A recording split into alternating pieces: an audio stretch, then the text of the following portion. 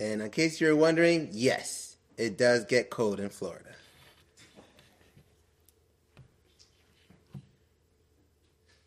We are now coming back to our exposition in the Gospel of John. And today we will now come to chapter number 6. And in here we will continue with the Messiah's earthly ministry. In particular, we will look at these two particular miracles that he's conducted in front of the people. Let us now look to the Lord our God in prayer.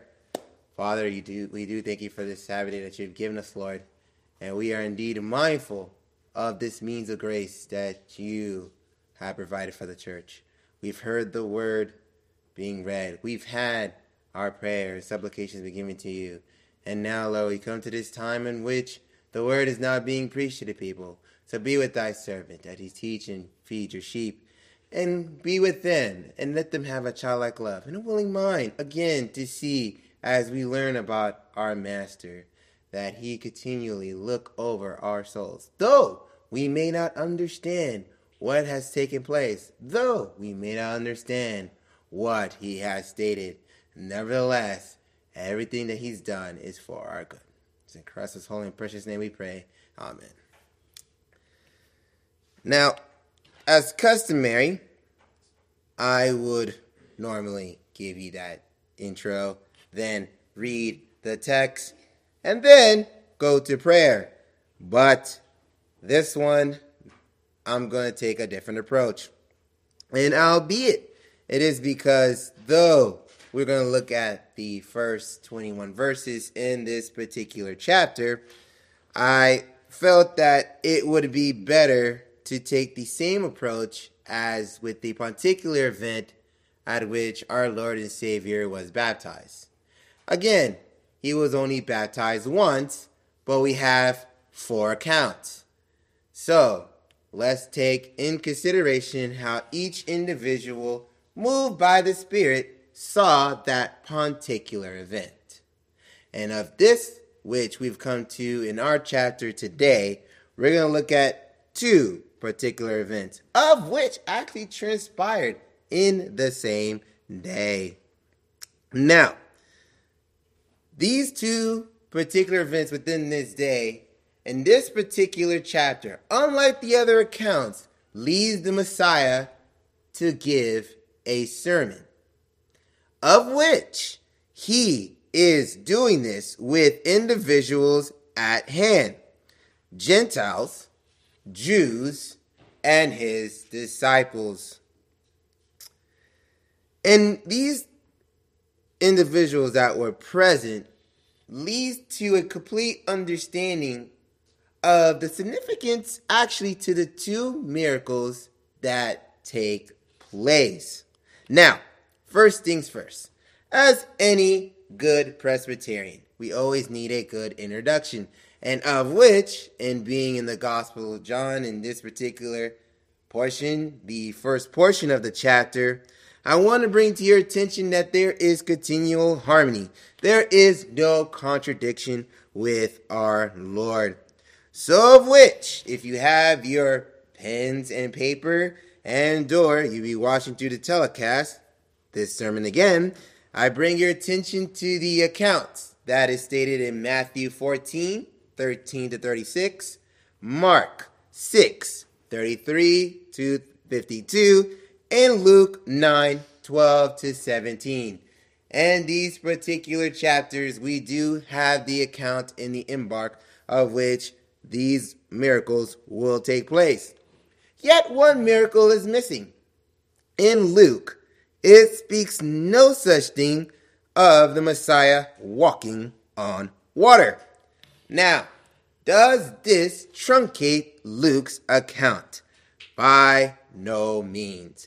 For when I brought to you what makes the gospel authoritative, what makes it authentic, in particular with Luke and with Mark, I brought to you the understand they were guided by apostles. Of Mark, he had Peter as his mentor. Of Luke, he had Paul's. and of which, looking at Luke in particular, he personally attended to Paul.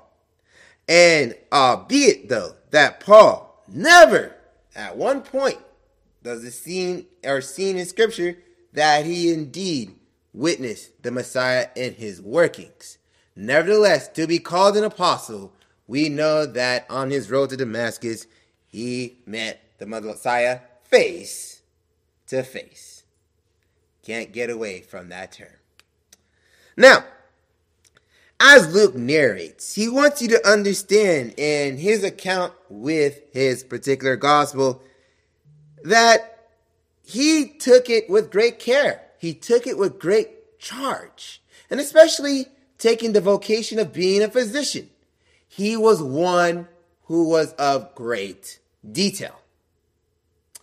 And this cannot be short-sighted. In fact, in that same intro of this particular exposition we've come to in the Gospel of John, I brought to you Romans 3, verse 2, which we understand that those who written the epistles and the letters and the gospel, they were charged and entrusted with the actual words of God. So, you should have great confidence knowing in what Luke has written, you shall take it for its authenticity. But let's continue and see. See, only in Luke's gospel does he actually provide an introduction. I'll bring it to you here with the first 4 verses. Since many have undertaken to compile an account of things accomplished among us, just as they were handed down to us by those who from the beginning were eyewitnesses and servants of the word. By verse 3, it seemed fitting to me. Here's Luke speaking here. It seems fitting to me as well, having investigated everything carefully from the beginning, to write it out to you in an orderly sequence, O most excellent Theophilus, so that you may know the exact truth about the things you have been taught. As you can see here, Luke is giving clear understanding. I took no slack in providing this account, of which was handed to me by my own mentor. And indeed, I am handing it to you with greater care, as I have the backings of one Theophilus. So then of which, do not be bashful, but to see, in the harmony of which all the 4 accounts will have, we can see clearly how the Spirit moves within each individual to provide the account of which the Spirit has entrusted them. Now, with all that being said, let's examine these 2 particular miracles at work. If we are to do this properly, I want to, and I guess I have been the one particular individual of all the 3 pastors to do this more times than not, but to give an understanding of context and setting and location.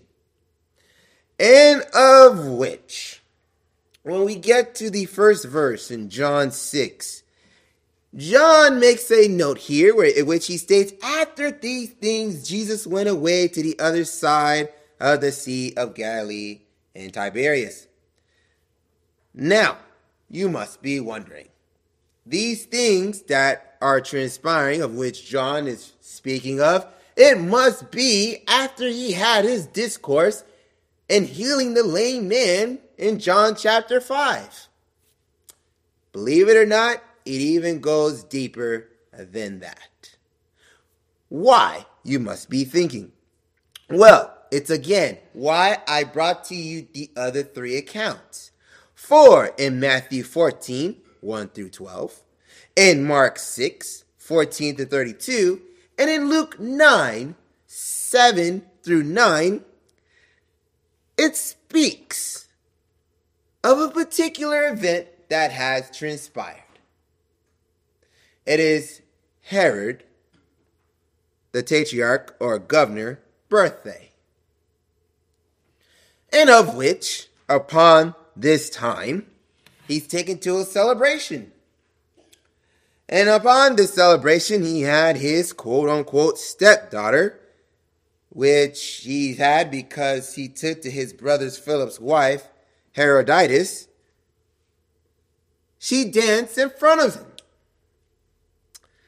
Marveled and taken back by what has transpired, Herod creates an oath and swears to this woman, well, granted, this individual, because I'm assuming she's over the age of 13 or in the age of majority, that whatever you ask for, I will give to you.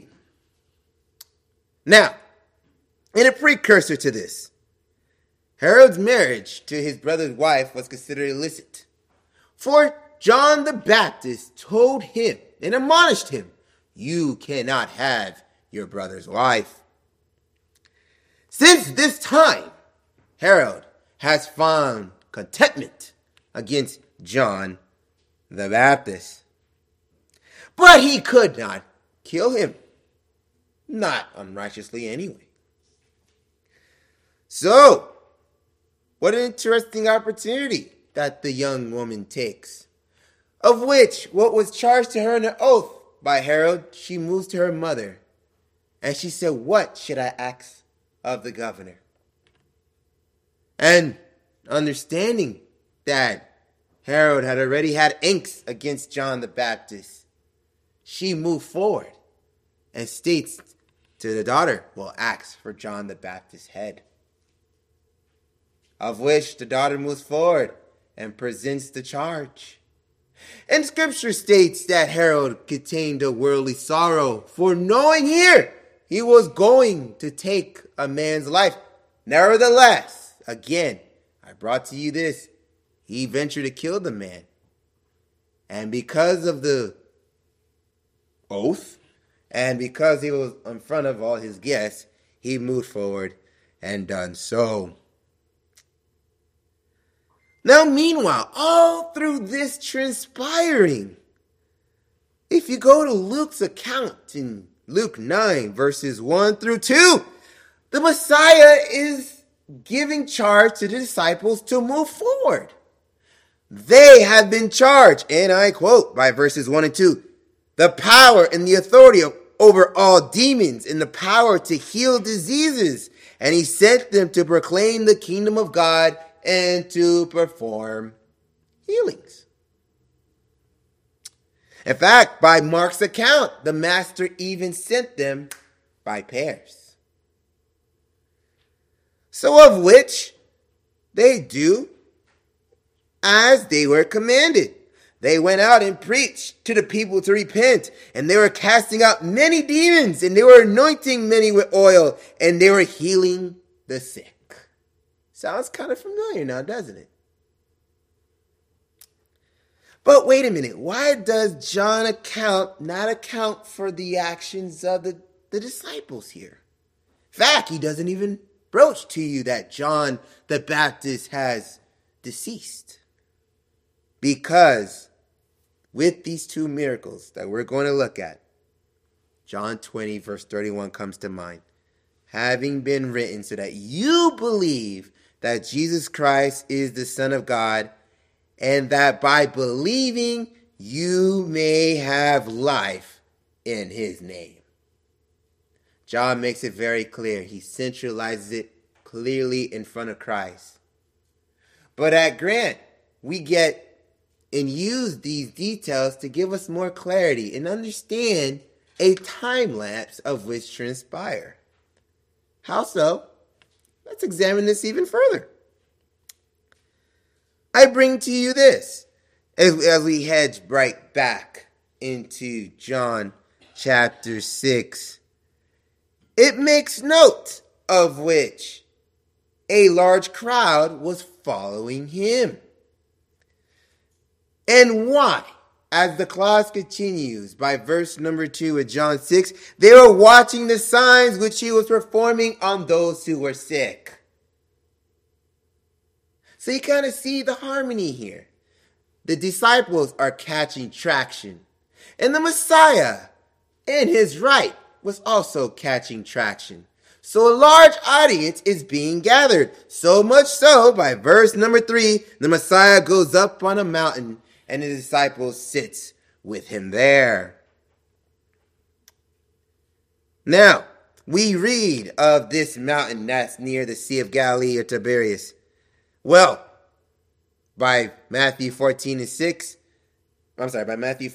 Mark 6, after Jesus hears of John the Baptist passing, it states that they took a boat to seclude themselves. You see, the harmony throughout the scriptures is very interesting and quite quaint because you're starting to catch wind in regards to filling in some of the gaps. Almost putting in a time and setting of which, how much time has transpired. Because it's really easy and convenient to read the scripture and think, okay, it's a day, and another day, and another day. But these details that the apostles have given us gives us even more clarity because it allows us to see time as it expands. So I'm even telling you now, between miracles or between these aspects of time, our Messiah was not slack. You can see in this aspect, which you could probably expand for a lapse of 6 to 11 months. As times passed by, this is what they were charged to do. Proclaim the gospel and heal the sick. Which is quite quaint because now, after doing so much of it, you would catch a crowd. Heal me, my Lord. Have mercy on me, my Lord. It makes perfect sense.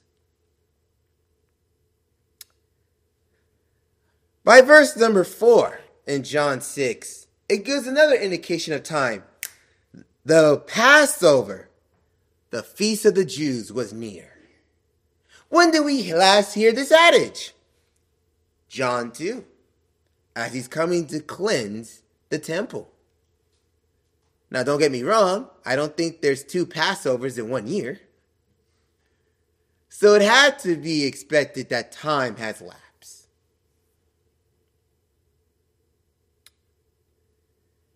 So then, with the many signs that were done, why was it not necessary for the scriptures to convey it? John stated it in John 20, verse 30. So then many other signs Jesus also performed in the presence of the disciples, but they were not written in his book. But the 2 signs that were necessary,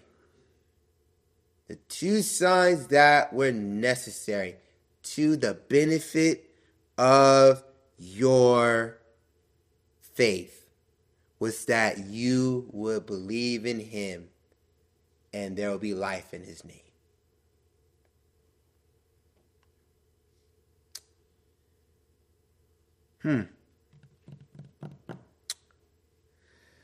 It's interesting now that given all this that has been transpiring, and as the crowd amass, they grow. We see by John 6, verse 5, our Lord raised his eyes and he sees the large crowd coming to him. Could it be that this is a continuation of what he spoke of in John 4, 34 through 37, which reads, "My food is to do the will of him who sent me, and to accomplish his work. Do you not say there are still 4 months, and then comes the harvest? Behold, I tell you, raise your eyes, and observe the fields, that they are white for harvest. Already the one who reaps is receiving wages, and is gathering fruit for eternal life, so that the one who sows and the one who reaps may rejoice together." To continue off this adage, seeing as he sees the crowd amass our Lord with mercy, compassion in his humility, answers my question well from the consistency of the adage in John 4. to which by Mark 6:34, he felt compassion for them, for they were like sheep without a shepherd. And on that same day of which he was to perform that miracle, he started by teaching them. But what would you think would the Messiah be teaching? I mean, Mark 6:34 states he began to teach. But in Luke 24, and by verse 44 to 47, as Cleopas is walking with his companion, it's pretty evident here what might have been taught. For the Messiah states here, these are the words which I have spoken to you while I was still with you, that all the things which are to be written about me in the law of Moses and the prophets and the Psalms must be fulfilled. So he opened their minds to understand the scripture. Even so, I truly believe, as Luke 24 continues by verse 46, thus it is written that the Christ would suffer and raise again from the dead on the third day. Now you should have more harmony to understand the sermon given in John 5 about the resurrection. He now broaches this, in my humble opinion, to the people that day. And by verse 47, that repentance for forgiveness of sins will be proclaimed in his name to all the nations, beginning from Jerusalem. Now the discourse with the Samaritan woman should now come into play. You see, our Lord and Savior is not slack, and that all accounts give harmony in one way, shape, or another. But their personalities are at work here. And John is trying to show you that your focus in his particular gospel will be towards the Christ. And in that consistency was the one thing we continue to hear even towards the end of the chapter, that you will know there is life in his name. John 1:4 through 5. In him was life, and the life was the light of men. The light shines in the dark, and the dark did not comprehend it. So now let's look a little bit closer and examine the two miracles at foot of the first. By John 6 and verse 5, as it continues, the Lord said to Philip, "Where are we to buy bread so that the people may eat?" Here we have a testament of the Messiah to one of the disciples to make note. For Mark, Matthew, and Luke's account do not privy this particular statement. But it's only John who makes it apparent to the reader. But his logic to why he includes it is by verse number 6 as it continues. For he was saying this only to test Philip, for he himself knew what he intended to do. So then we should note here the wise and holy counsel of our master.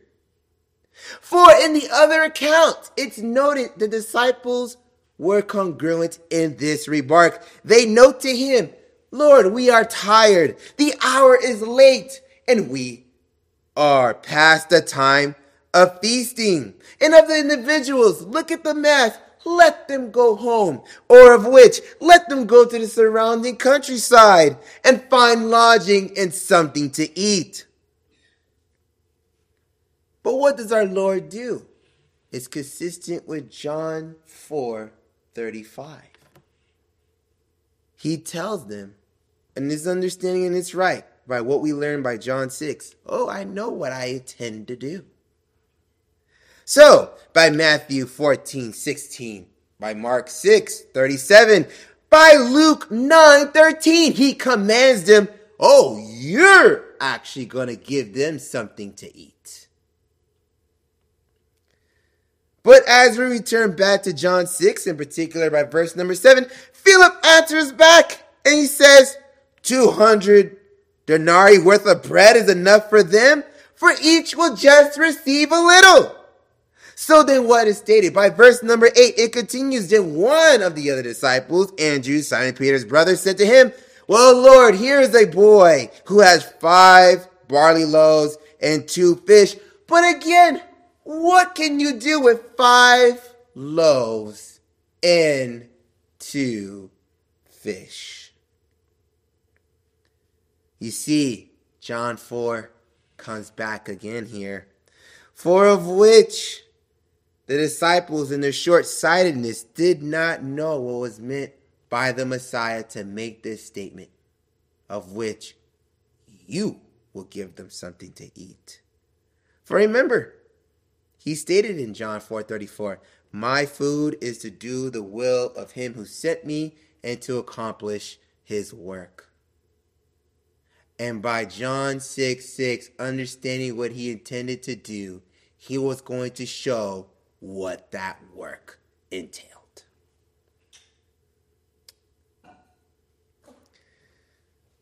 So, it's even in particular because for Andrew to go and find the young boy, not exactly knowing what's going to happen to the 5 loaves and the 2 fish, he does exactly what his Lord asks. For by Mark 6:37-38, he stated to him, how many loaves do you have? And he said, go and look. And of which they found the young boy. By Matthew 14:18, our Messiah says, bring them here to me. For he, by his own account, stated that is enough. And in which Mark 6:40, Luke 9:14, and John 6 verse 10, we note then the number of individuals. Some were told to recline in groups of 50. By Mark 6, we know that some reclined in a group of 100. And of which from there on the mountaintop, coming down to receive the loaves, the 5 loaves and the 2 fish, our Lord looks up, he gives the blessing, and he gives thanks. And of which, after giving thanks to those who reclined in those groups, he also did it to the fish. By verse number 12 in John 6, they had eaten their fill. And as it continues, they gathered up the leftover pieces so that nothing would be lost. And upon gathering up, they filled up 12 baskets from 5 barley loaves and 2 fish. So then, by verse number 14, when the people saw the sign which he had performed, they said, truly, truly, truly, this is the prophet who's come into the world. And, there's some sight to behold upon which the baskets were filled. For by verse number 12, it was the remaining amount and the proper amount to which the remaining 4,000 who stayed with the Messiah, according to Matthew 15:32-37, was also filled.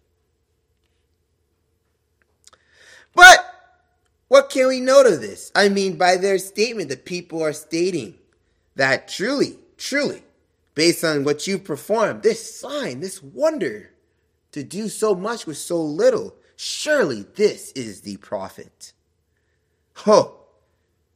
They took excitement to thinking that the Lord is at their whim. But no, that is definitely not the case. For Calvin states, clearly they saw the value of what is the blessing of God against the sight of what should have deliberately shut our eyes. But nevertheless, our Lord shows, do not get excited at this set of luxury. To which John continues off this adage that by verse number 15 in John 6, Jesus, aware of what they intended to do and to take him and make him a king, he withdrew to himself to the mountain yet again, only this time alone. Now upon which, after showing the first miracle in the first portion of the day, we've now had a time lapse and sunset has arrived. And the evening is at hand and darkness has engulfed the sky. By verse 16 and 17, we continue to see that the disciples went down to the sea and getting on a boat to cross to Capernaum. And it's understandable, given that by Matthew 14:22 to 23 and Mark 6:45 to 46,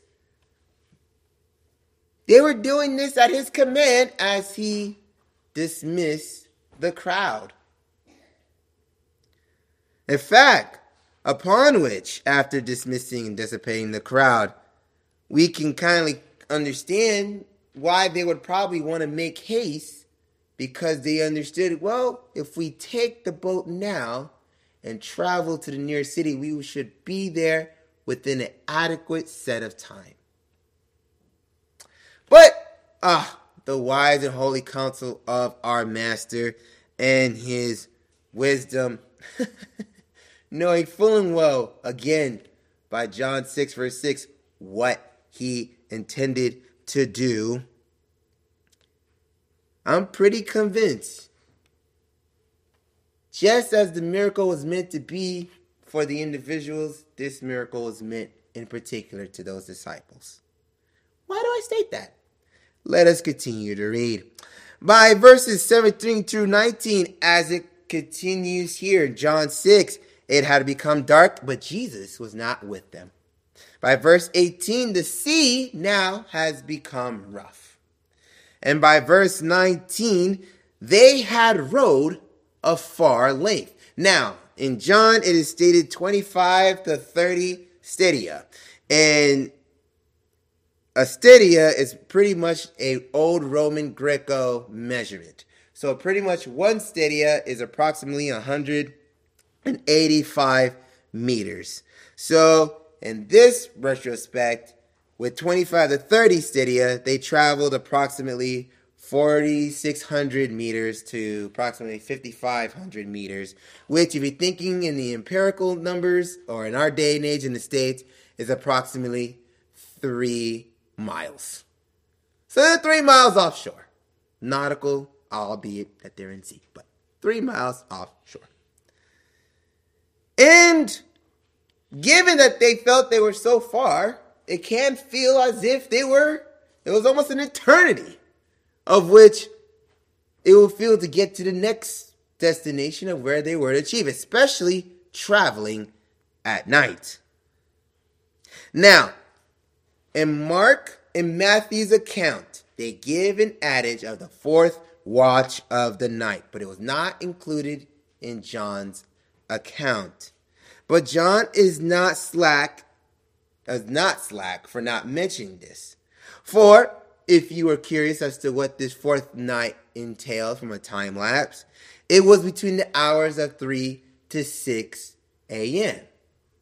And what's interesting about this duration is that there was an old adage about this particular time slot. It was known that pagans would take to this time to perform heinous acts.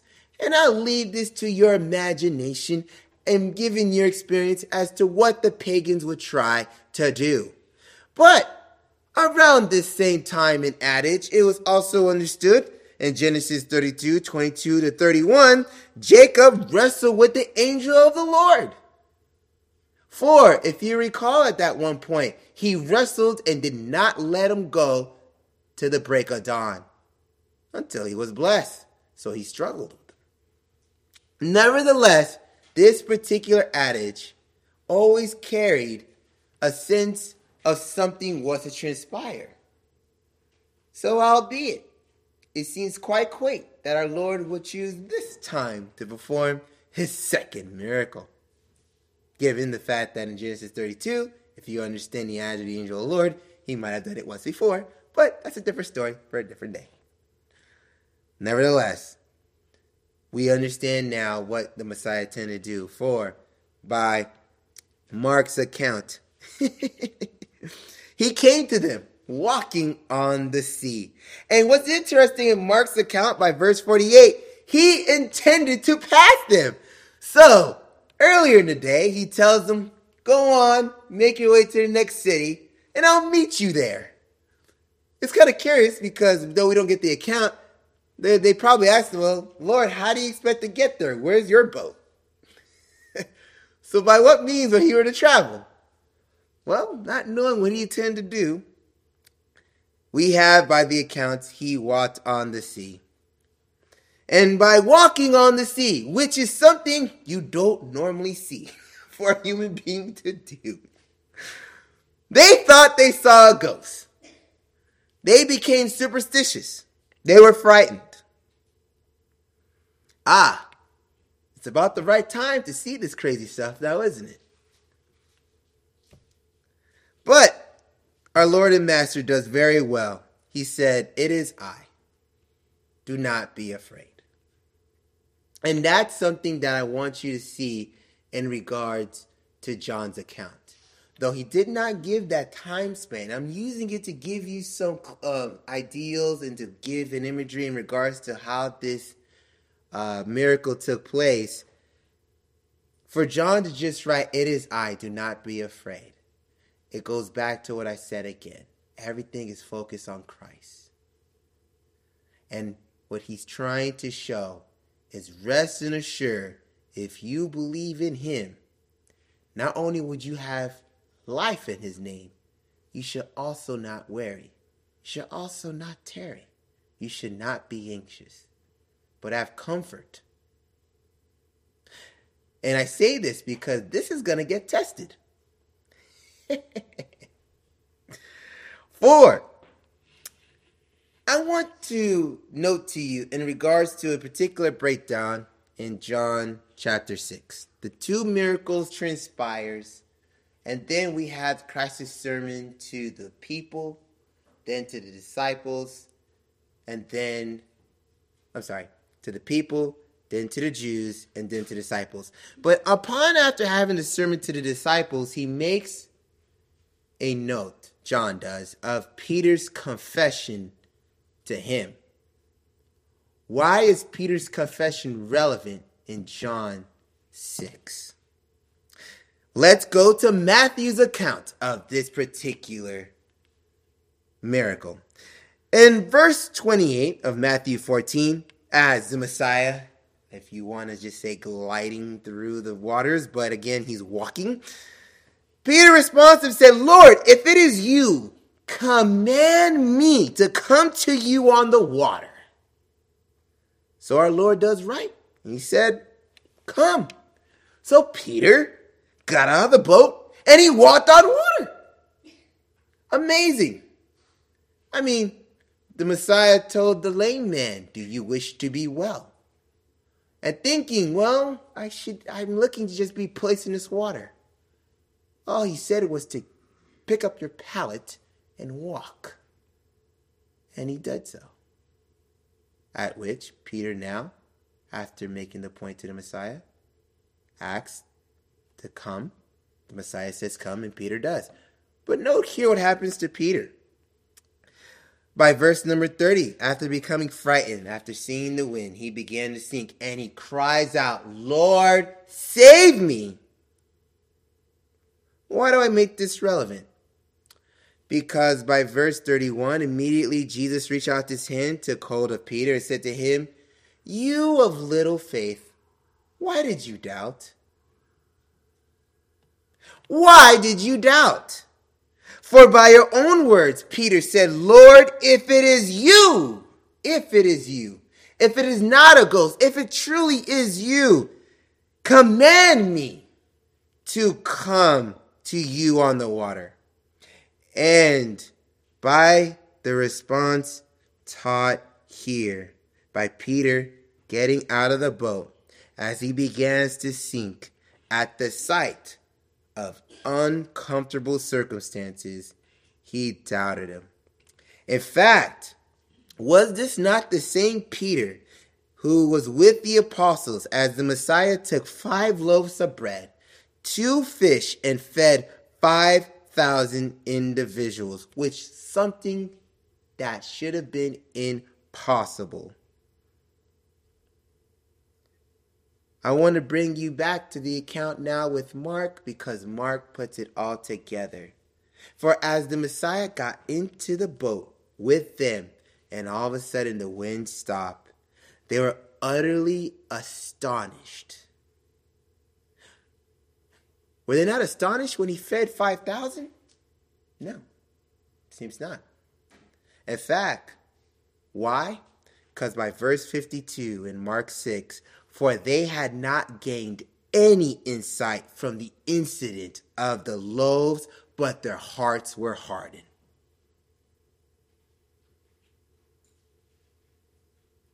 All of a sudden, the acts and the signs of which the Messiah performed in front of all the individuals gave no insight to them. That's what the Messiah is going to do with the 3 sermons to the individuals at work. He's going to give them insight. He's going to give them understanding. Do not look at the signs again and again and again. He's going to bring Peter's confession at point. This is what John is showing. Everything I brought to you had intent. I wanted to show you. All the personalities were at work with all the Gospels, but John in particular is putting your focus to the Messiah. And though, as Luke showed with great detail, he took to a particular miracle, which was the 5,000, he did not speak of Jesus walking on water. And though Matthew and Mark and John speaks to Jesus performing that act in front of the disciples, it was in Mark who gave us an insight of how come they didn't understand it. And now the Messiah is going to take to the next portion of this chapter to explain to the individuals, Gentiles, Jews, and the disciples what they all meant and entailed. And it's going to be a lesson for us as well. Why? We see the work of the Lord in our own lives, yet we harden our own hearts. For when we call to him for something that we need, something that we're at stress, something that we're anxious about, we ask, and when it's presented an answer of the uncomfortable situations, we respond with, Lord, save me. We cry like Peter. We cry like him. But what does our Lord and Savior do? As Peter was beginning to sink, he immediately reaches his hand and saves him. I bring your attention now to the larger catechism question number 180, in which it states, what is it to pray in the name of Christ? For it should be a lesson to us all, after receiving the means of grace here in every Lord's Sabbath. It is not a holiday, as the humanist wants to portray. It is not. This is an act of faith, and upon which, when you work actively in your faith, it is of an interesting point that the divines give in what it is to pray in the name of Christ. By answer, they said to pray in the name of Christ is in obedience to his command, and in confidence in all his promises, to ask for mercy for his sake. Not barely mentioning or just mentioning his name, but to draw encouragement to pray. To pray with the hope of acceptance in prayer from Christ and his mediation upon your behalf. I brought to you, and we did a discourse on 1 John. So I'm going to bring this back to light and hope it brings to your remembrance as I will close now with this and right on time. By chapter 5 and verse 13, John states, "These things I have written to you who believe in the name of the Son of God, so that you may know that you have eternal life in him." This is the confidence we have before him, that if we ask for anything according to his will, he will hear us. And by verse 15, if we know that he hears us in whatever we ask, we know that we have the request which we have asked from him. Let those two signs be an understanding to us today, that though we see the work of God in our lives, we should not harden our hearts. And as Pastor Jason will come in the next iteration of John in chapter 6, you will see how he will show and give more clarity as he brings those signs to light for the people. Shall I now look to our Lord God in prayer?